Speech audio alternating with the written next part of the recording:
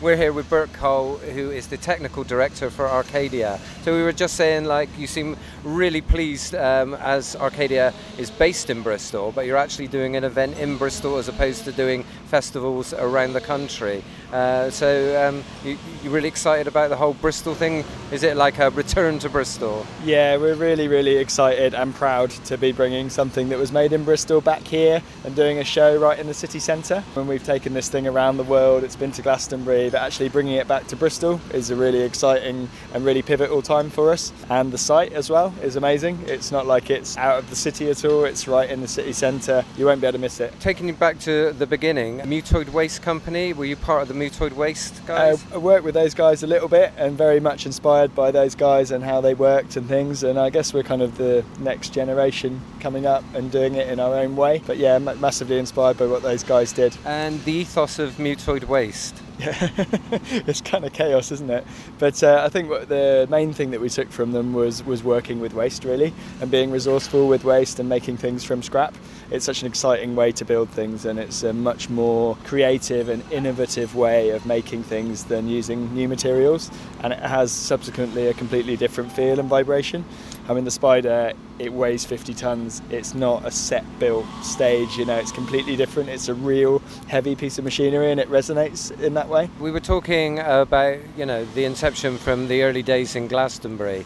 You know, for me, it's how exciting it is that you always go back to the drawing board almost every year and then recreate it. So it has developed. It's been a very much a developmental process to get to this point. How do you see that sort of from your point of view? Are you always trying to think of new ideas or new ways to make it more exciting? Constantly, yeah. We're always kind of riding the wave of evolution and realising that if something doesn't evolve, you know, it kind of falls by the wayside. So this year, the new show, Metamorphosis, is our kind of flagship, the new thing that we haven't done before. And this is its second live outing at all. So we did it first at Glastonbury, second here, and it's basically where the whole of the Arcadia artillery and force comes together for an immersive half-an-hour experience. And that's what we're really excited about bringing here. That's the new thing. Over the years, the skills that you've brought to it yourself, or has it been, you know, an evolution for you as an engineer as well? Completely, yeah. It's been a completely amazing journey for me, and we're always having to learn new skills.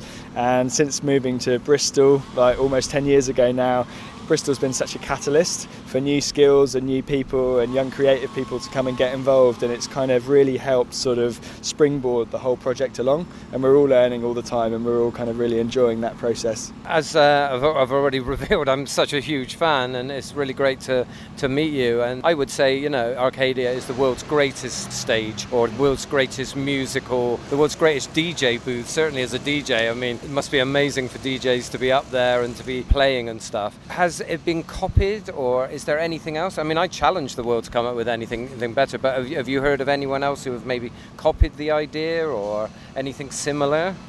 We get things that kind of look similar, or people sort of nick elements that we've pioneered and tried to sort of use them in different ways, but I think nothing really comes close to the whole experience of what we do. No one's really managed to sort of copy that, and hopefully we'll stand as a sort of unique purveyor of that experience, because there's so many different things rolled in together. There's no shows that have got lightning, fire, music, circus, engineering, sculpture, like all those things all tied into one experience. There are a few people who might nick an element or two of it and try and play with it, but this is where it all comes together, and I think the results are what makes us unique.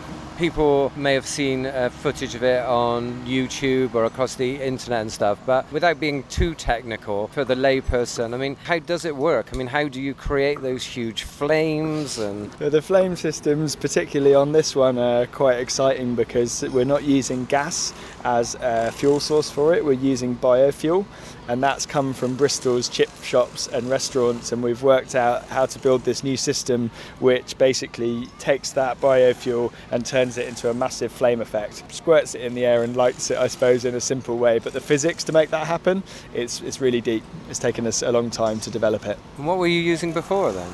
Propane, yeah, which is obviously a fossil fuel, which is a kind of finite resource in the earth. And biofuel is kind of, it's a sustainably renewable energy source, so it kind of ties in well with our ethos, which is recycling. From like an engineer's perspective, when you kind of look at Arcadia, it looks like a huge, really complicated bit of machinery. Like, how complicated is it, and what are the components, and how are they put together?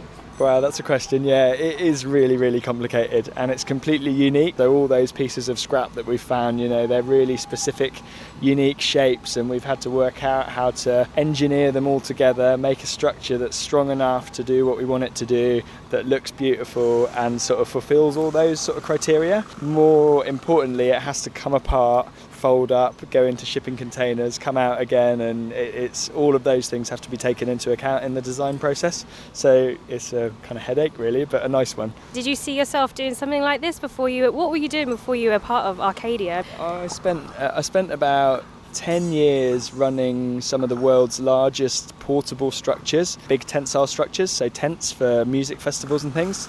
And I took those all around the world from like 16 until I was about 26, and that gave me a really good kind of understanding of big structures and how things need to go together and tour.